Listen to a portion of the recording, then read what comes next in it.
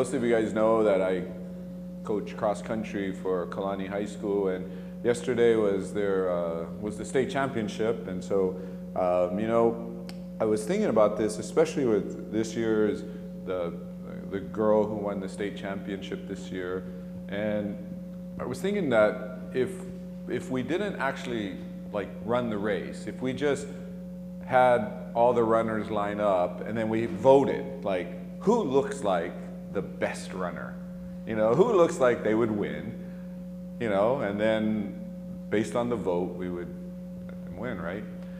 I can almost guarantee you wouldn't have picked this girl because she wasn't that tall, she didn't look that muscular or strong, and there were many others you might have chosen instead of her.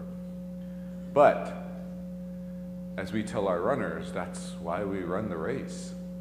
We run the race because it doesn't matter whether you look like a runner. Can you run? Well, there's a lot of things that are like that. They look a certain way, but it doesn't mean that they are what they look like. Do we know the difference from looking at something, whether it's gold or gold-plated? See that ring up there. And again, I don't want to cause marital problems, so don't be doing these tests at home just to find out if your spouse is a cheapskate or actually bought you the real thing. But there are tests you can run. As a matter of fact, you can go on the internet and you can see like, oh, here's different tests you can run to see if something is gold or gold-plated. You really can't tell by looking at it. Look at it, it looks the same. It's the same coloring, same texture on the outside. Looks the same. You might look for the stamp and it might say 24 karat on the stamp. But stamps can be faked too. Gold or gold-plated? Well, if you really wanted to know, you'd have to test it. And there's different ways to test it. There's acid tests, you can use vinegar, different things to show how pure that is. Or is it just on the surface? Same thing has to do with Christianity. How can we tell if someone is really a Christian? How can we tell? Because there's a lot of people who they look like Christians, they talk like Christians, they do things Christians do, but do we really know? And then there's other people who don't look anything like Christians, at least not what we might have pictured in our mind. And the same question is, how do we know? How do we know if something is pure gold or gold-plated, pure Christian or Christian-plated? It's tough. It's tough. And, we don't want to go around like saying, you are, you aren't, right? Makes it hard. And yet, there's some sense that we need to. There's some sense that we need to know. Because if we're going to be the church, right? If we're going to be the church, we're going to be a community of faith, the Bible says there will always be those within the community of faith that really aren't truly believers, but they're there, and in some ways we're kind of glad they're here, because where else are they going to hear and experience Christianity if not in the church? So we're kind of glad they're here in a way, but at the same time, do we know who is who? Do we really know? Or do we just kind of accept it? Last week, John gave us one test, and of course this is like, the worst test. Like if you wanted to figure out if your gold ring is pure gold, you could melt it down, and you could probably sort it out, but then it's not a ring anymore. Well, the test last week was kind of like the meltdown test. How do you know? They left. They left. They left, and they took people with them. And we talked about how if we think about that and don't really understand what Christianity is, that sounds kind of harsh. And we don't like that, because all of us, I don't want to say all of us, most of us have left at least one church. And so maybe we're asking like, ooh, does this apply to me? Well, it does apply to you, but only in this case. It only applies to you if you've, one, actually joined the church the way the Bible says you joined the church. Doesn't mean you went through the membership class. It doesn't mean that the church voted for you or accepted you as a member. But the Bible talks about being part of the body of Christ in a similar way to like marriage. That there is a sacred vow that you make as an individual to the church and the church to you as an individual. That we believe God has brought us together. Now, I'm also going to guess that most of you, when you joined a church, it was not explained to you that way. Because frankly, especially smaller churches, they're just happy to have anybody. Hey, you want to join? Great. Can you spell Jesus? Yes. You're good. You're in, right? We're good with that, right?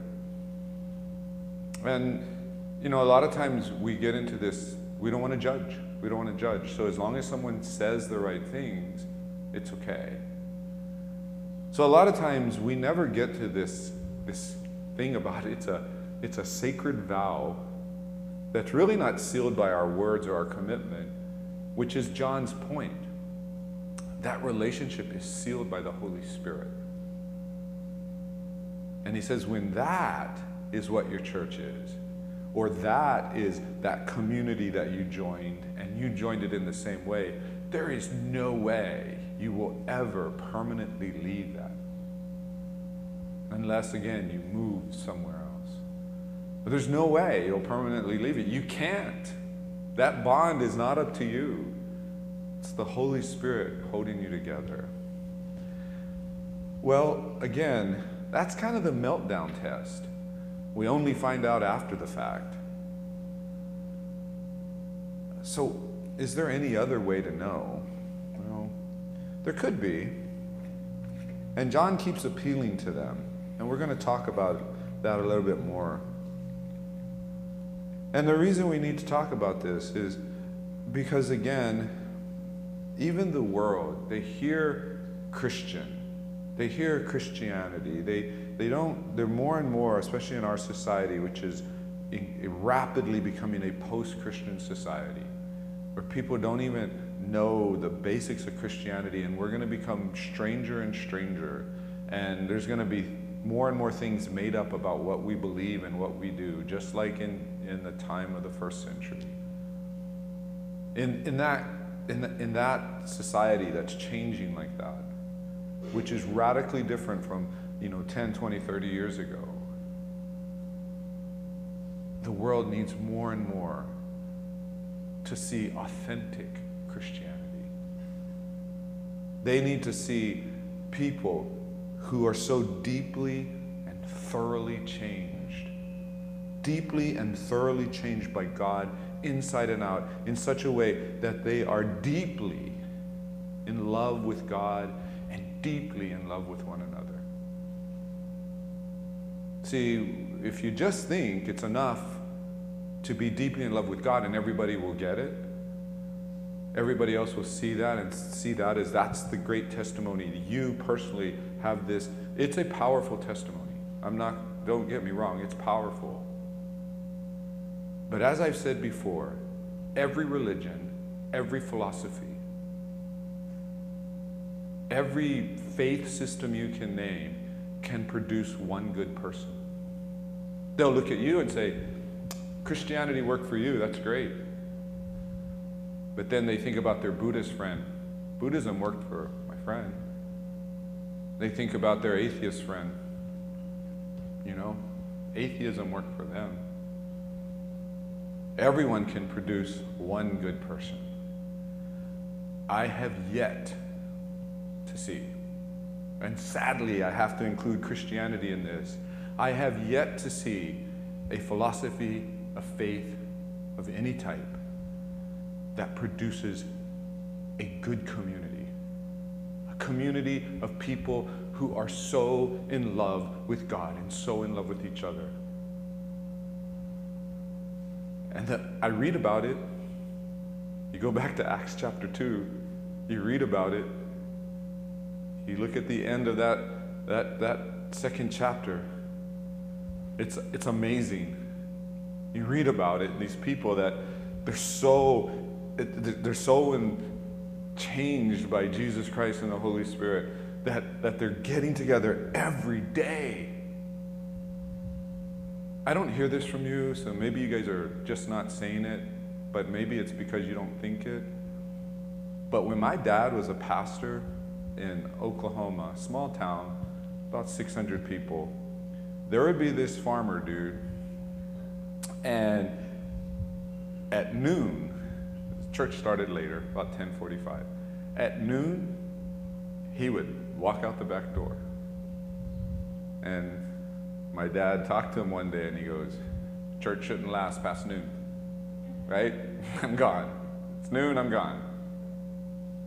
We have a hard enough time just getting together once or twice a week. They were so in love with God and so in love with each other that they were getting together every single day. Every day. And it talks about they were devoted to God's word. They were devoted to the teachings of the apostles. So I read about it. And maybe you've had like moments in your life when it was, you've experienced that. You remember a time when your church or a group within your church was that way. So in love with God, so in love with each other, that this community developed that was unlike anything you'd ever seen before. And what does the Bible tell us? It tells us when the rest of Jerusalem sees what's happening, thousands are coming. Because it's something they've never seen before. Ever. And again, it wasn't just this individual devotion to God. Oh, that was there. That had to be there. But it's that it resulted in this community. And so sometimes we look at that and here's my thing that I had to ask myself, because I read some of that stuff that they did, and I'm like, I don't know if I want to do all of that. They sold all their possessions and, brought the money to the church and held it, in common. I'm not sure I want to do that. But sometimes, if I put aside the details for a second, and I just ask this question, would I want my life, my weeks, my months, my years ahead to be centered around a community of faith, a community of disciples, a community of Christians who are so in love with God and so in love with each other? Would I even want that? Would I even want it? Or would it cut into my me time? Would it cut into the times when, I just want to sit back and watch some football or just go do something to kind of entertain myself? Would it cut into my career goals? Would I even want it? Well, I'd like to say yes, I would. But I don't know. But I know this. I know this without a fact. Whether I want it or not doesn't matter. What I know is this is God's plan. God says, I'm going to reveal to the world who I am, how I believe is the best way for people to live. I'm going to reveal it in how Christians love one another. That's how I'm going to do it. And I've said it before. I think it's a crazy plan, but it's His plan. Doesn't matter whether I think it's good or I want to do it. That's what God says. That's what His Word says. This is the plan. It's not enough just to share the gospel and say words. Though it's important. We need to share the gospel. Evangelism has to be part of the heartbeat of the church. But the world needs to see what happens when the gospel gets a hold of people and brings them together. Brings them together. To the point where even if they cannot accept the gospel, they wish they could. Even if they don't believe, they look at what you have and they wish they could somehow get it some other way, that they could be a part of people like that too. Are we presenting to people? Are we presenting to them something that reflects who God is? That's what the world needs. And so John, 2,000 years ago, he's writing to this church that's, these people have come in, and we've talked about it before. They're teaching a different faith, a different Christianity. And apparently they've been talking about it, discussing it, probably debating it, going back and forth over it. And at some point, some, if not all of them, have just taken off. But it's bothering the people who are still there, because they like those people. They were their friends. And they don't know what to do. And so John, who they all respect because, he's the elder statesman of the church at this point. He could be the only guy left from the ones who actually were around when Jesus was around. He writes them this letter to help them understand the difference between true and false Christianity. And so we come to chapter 2, verse 28. And he says this, "And now, little children, abide in him, so that when he appears, we may have confidence and not shrink from him in shame at his coming. If you know that he is righteous, you may be sure that everyone who practices righteousness has been born of him. See what kind of love the Father has given to us, that we should be called children of God, and so we are. The reason why the world does not know us is that it did not know him. Beloved, we are God's children now, and what we will be has not yet appeared, but we know that when he appears, we shall be like him, because we shall see him as he is. And everyone who thus hopes in him purifies himself as he is pure." Before we jump into this, let me just give you a little bit of a biblical principle. Those of you who come on Wednesday night, you've heard this already, so this is reinforcement for you. But it's this biblical principle that we find in Scripture. And it's this principle that says, like begets like. So one kind produces the same kind. And we see this in nature. If your dog gets pregnant, you don't expect kittens, you don't expect monkeys, you expect puppies. You expect dogs, right?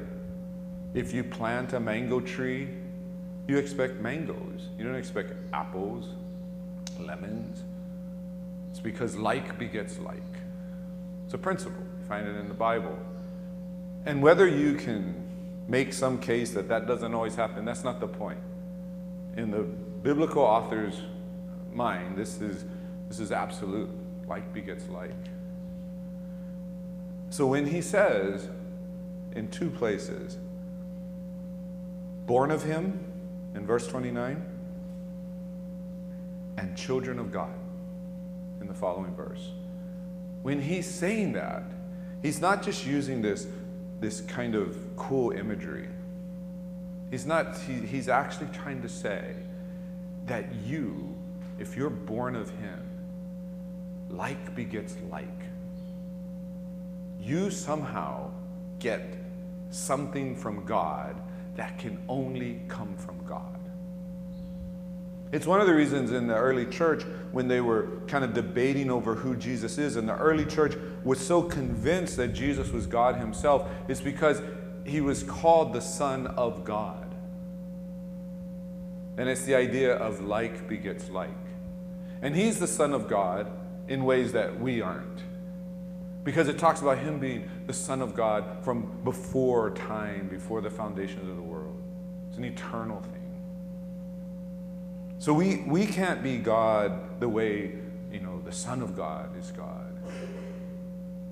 But make no mistake that John's point here, when he says born of God, children of God, is to say God has imparted to you something about himself. He's given it to you. You are like him in that way. So, what do we see in this text? Well, the first thing he tells us is, he says, if you know that he is righteous, you may be sure that everyone who practices righteousness has been born of him. The hard thing is to understand what is righteousness. And again, we talked about this on Wednesday night, and a lot of times we use this word and we don't really know what it means, and we kind of just mix it up with other words and all. But let me give you kind of a simple definition that I think can hold up in without much contradiction. But it's righteousness is doing the right thing for the right purpose with the right heart. Doing the right thing with the right purpose with the right heart. It's not good enough just to do the right thing if you do it for the wrong purpose or with an impure heart. That's not righteousness. Righteousness that he's talking about is righteousness that's thorough.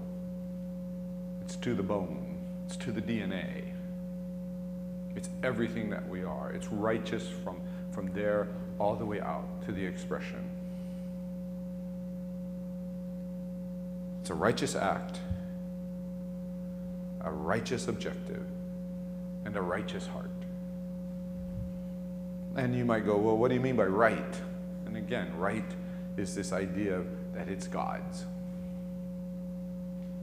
It's doing the acts of God for God's purpose with God's heart. You understand why he says you have to be born of God to do this? Because if we're not born of God, we can maybe do part of it. We can maybe get the acts right. We can do the things that look righteous. So we can look like gold. We can look like gold. We can do the things that look righteous.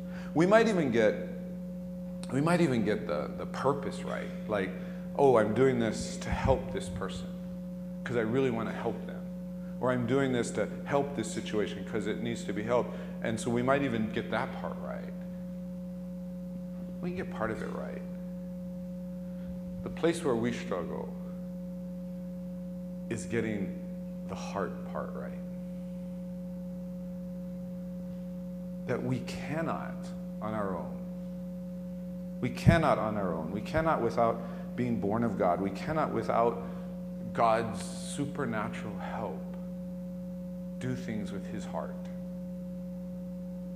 It's why Christianity is talked about the way that it is. John's going to say it later on in chapter 4. He's going to talk about how only those who are born of God can truly love. And again, he's not talking about the way the world loves. He's talking about the way God loves.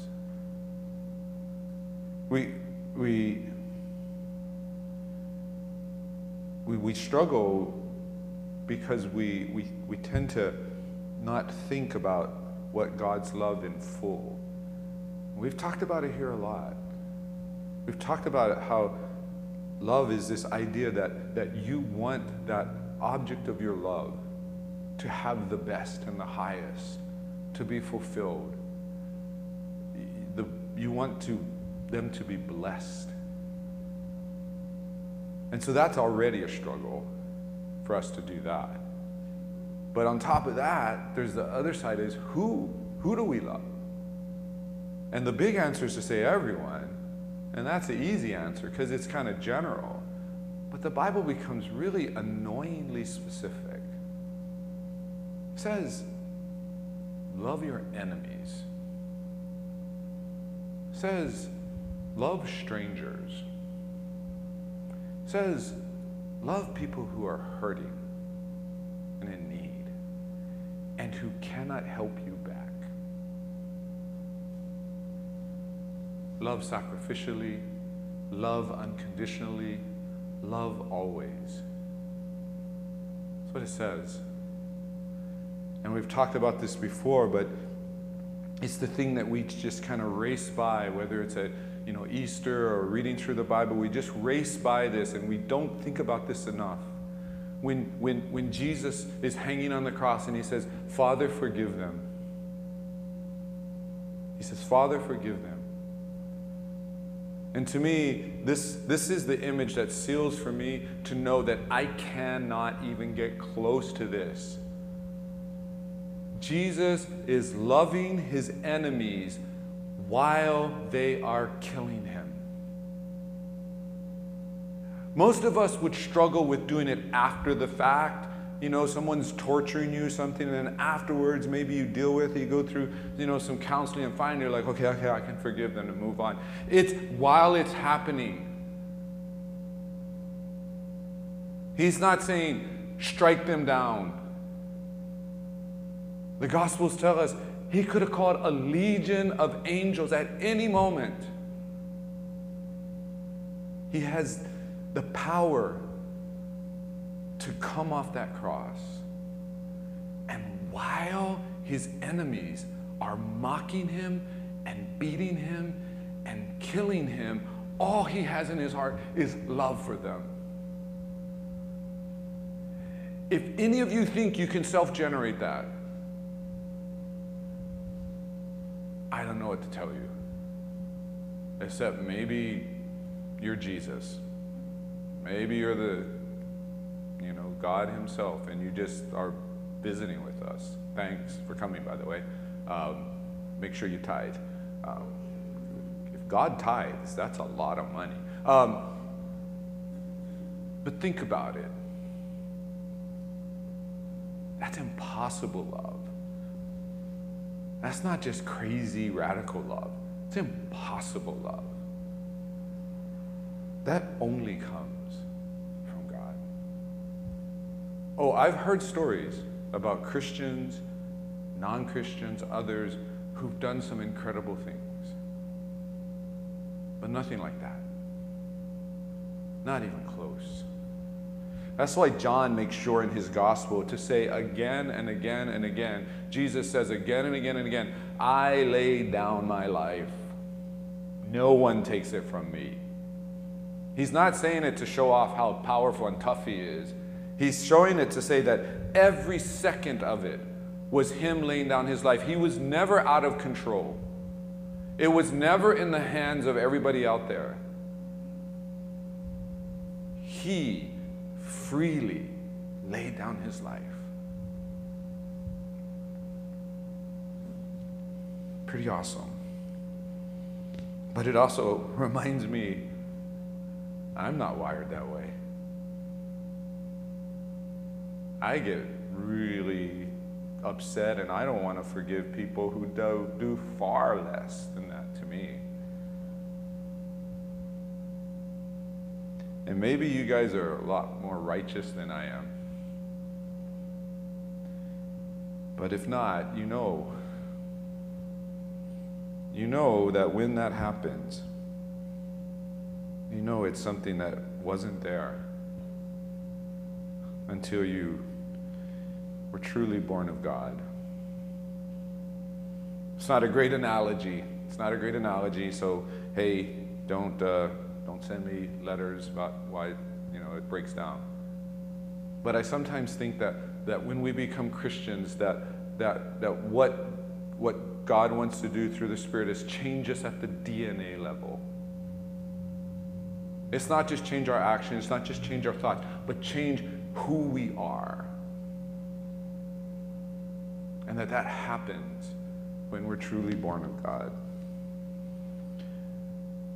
And you might go, well, I don't know that. I'm that way sometimes, but not all the time. Remember, this is the same guy. John is the same guy that just a few verses earlier said, if you say you have no sin, you're a liar. So he knows that we're going to make mistakes. He knows we're not going to get this right. He knows that we're not going to be really good at this. Okay?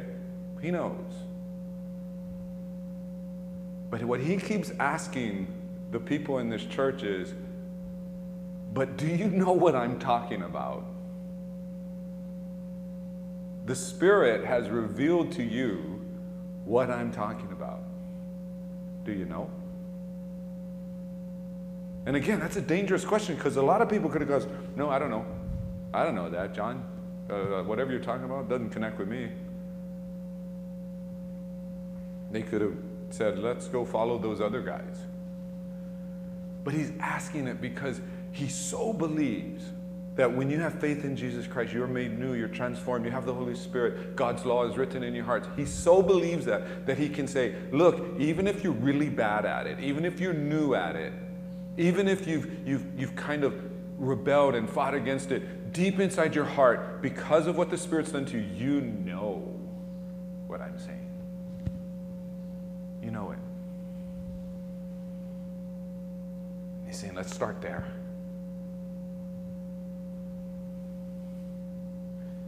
Well, the second part is what we see in verse 1 of chapter 3. It says, see what kind of love the Father has given to us, that we should be called children of God. And so we are. The reason why the world does not know us is that it did not know him. Well, sometimes when we read this, and sometimes when I've, taught it before and didn't really understand it in its context, I would think about, oh, how wonderful. God loves me this way. That's awesome. But if you read what John's writing,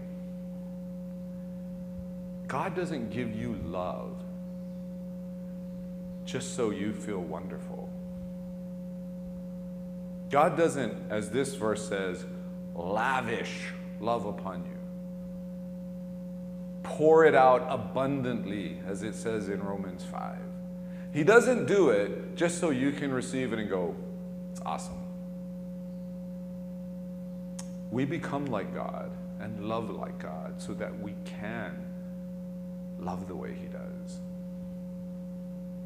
We become like God so that we can love like God. We don't receive this because, we're special. We don't receive it and then have this sense of power or superiority.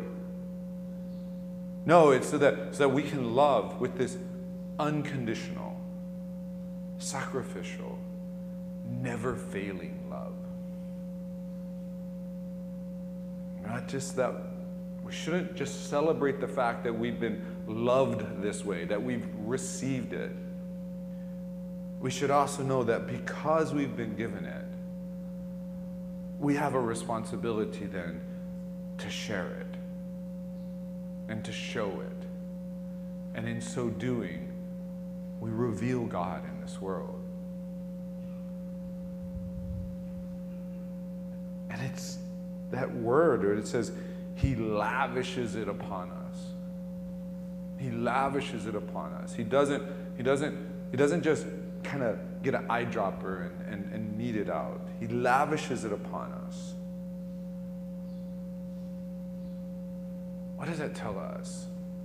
If we're born of God,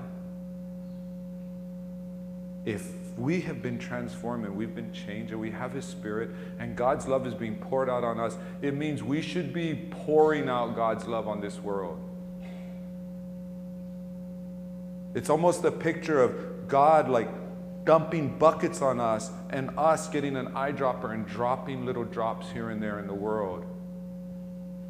And God's going, no, I'm pouring it out on you so you can pour it out on the world. And then he makes it even easier, at least the first steps. He says, let's not even worry about pouring out love on the world. Pour out love on each other. lavish each other with God's love. Start there. It's a little easier before you go take on people who really hate you, who really want you dead, who really don't want you to exist. Let's get it right here. It's a great witness to the world, plus it's a little easier level. If God pours out love, we should pour out love. And we should pour it out on one another.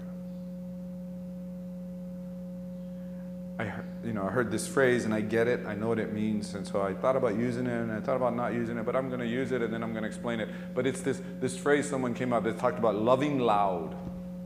I don't like it because I don't think we should be bragging about how much we love. Okay, so I don't want loving loud to get the wrong idea. But I do like it in this sense. God's love should be abundant in this place, overflowing in this place. Not just love for God, but love for each other. Something amazing is going to happen. You know anybody named Nelly? Okay. Negative Nellies? You know people that are always critical and negative of everybody else? You know what happens when God's love floods this place? Man, they don't know what to say. They don't know what to do. Who am I going to talk to? Who's going to join me in my gripe party? If anything, people are going to say, hey, you may be right about what's wrong with that person. How can we help them? How can we love them? What are they going through? What are they struggling with? Can we pray for them? You know, a person who has a spirit of negativity, when they're confronted by that consistently, one of two things happens usually. They change. You actually help them because they realize that what they're doing isn't helpful, it's destructive. Or they leave because they can't stand you guys anymore. You guys are like, your love is repulsive to them. They can't take it. I gotta go somewhere where there's other people like me.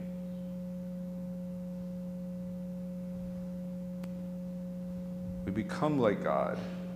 We love like God. And God loves lavishly. We should do the same. The last point,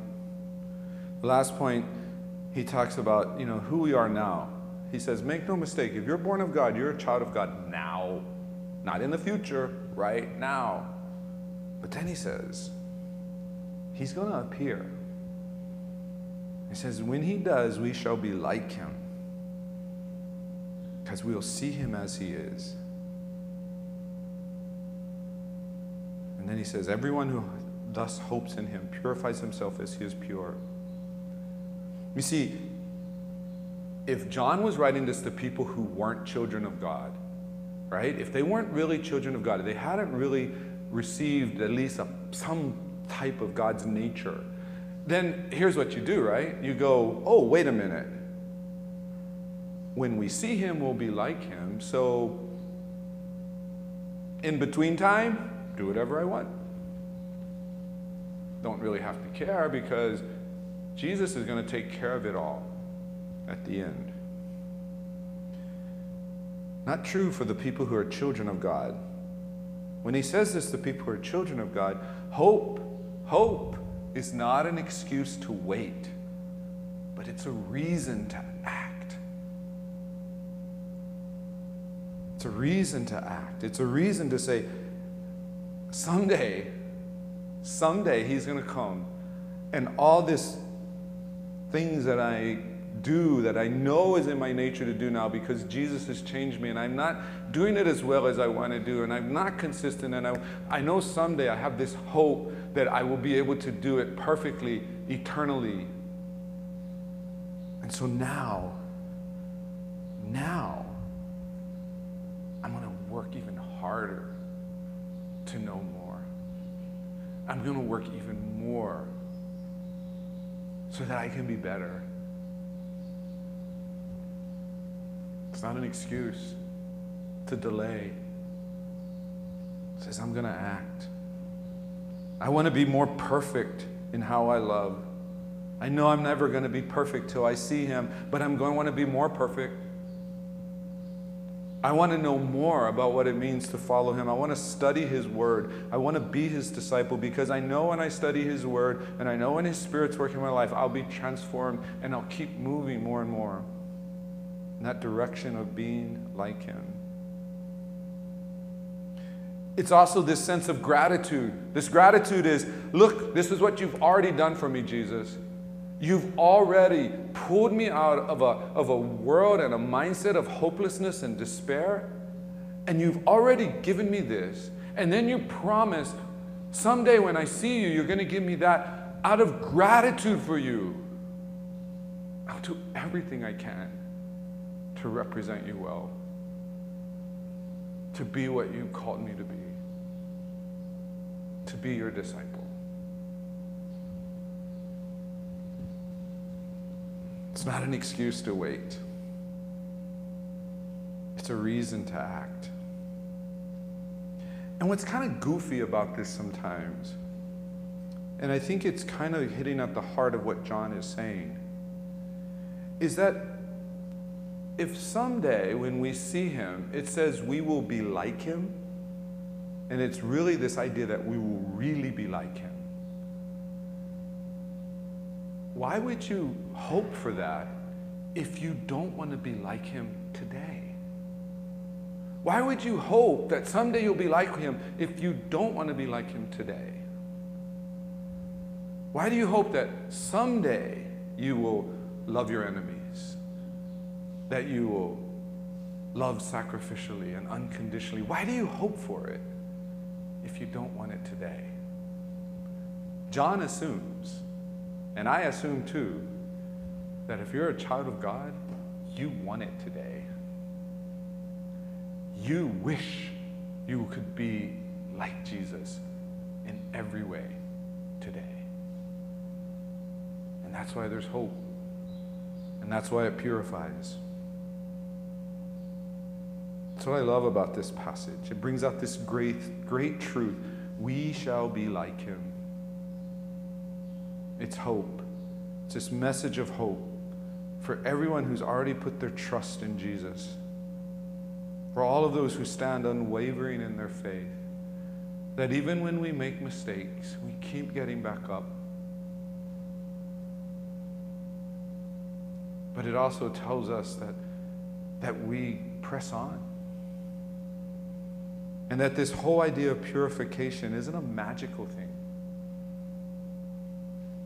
It comes through being a true follower of Christ, being his disciple. So I love this. I love this passage. This passage that we looked at today, for those of you who know, like when John says, you know what I'm talking about, it should bring great joy to you. For those of you who don't know, it, in a different way should bring joy to you, because you know that Jesus has made another way. And you don't have to be the way that you are. That he has made another way. And it's not just another way. It's not just a better way. It is the best way. He can empower you to love in a way that we can't even fathom. And it'll make all the difference. It'll get the purpose right. And it'll get the acts right.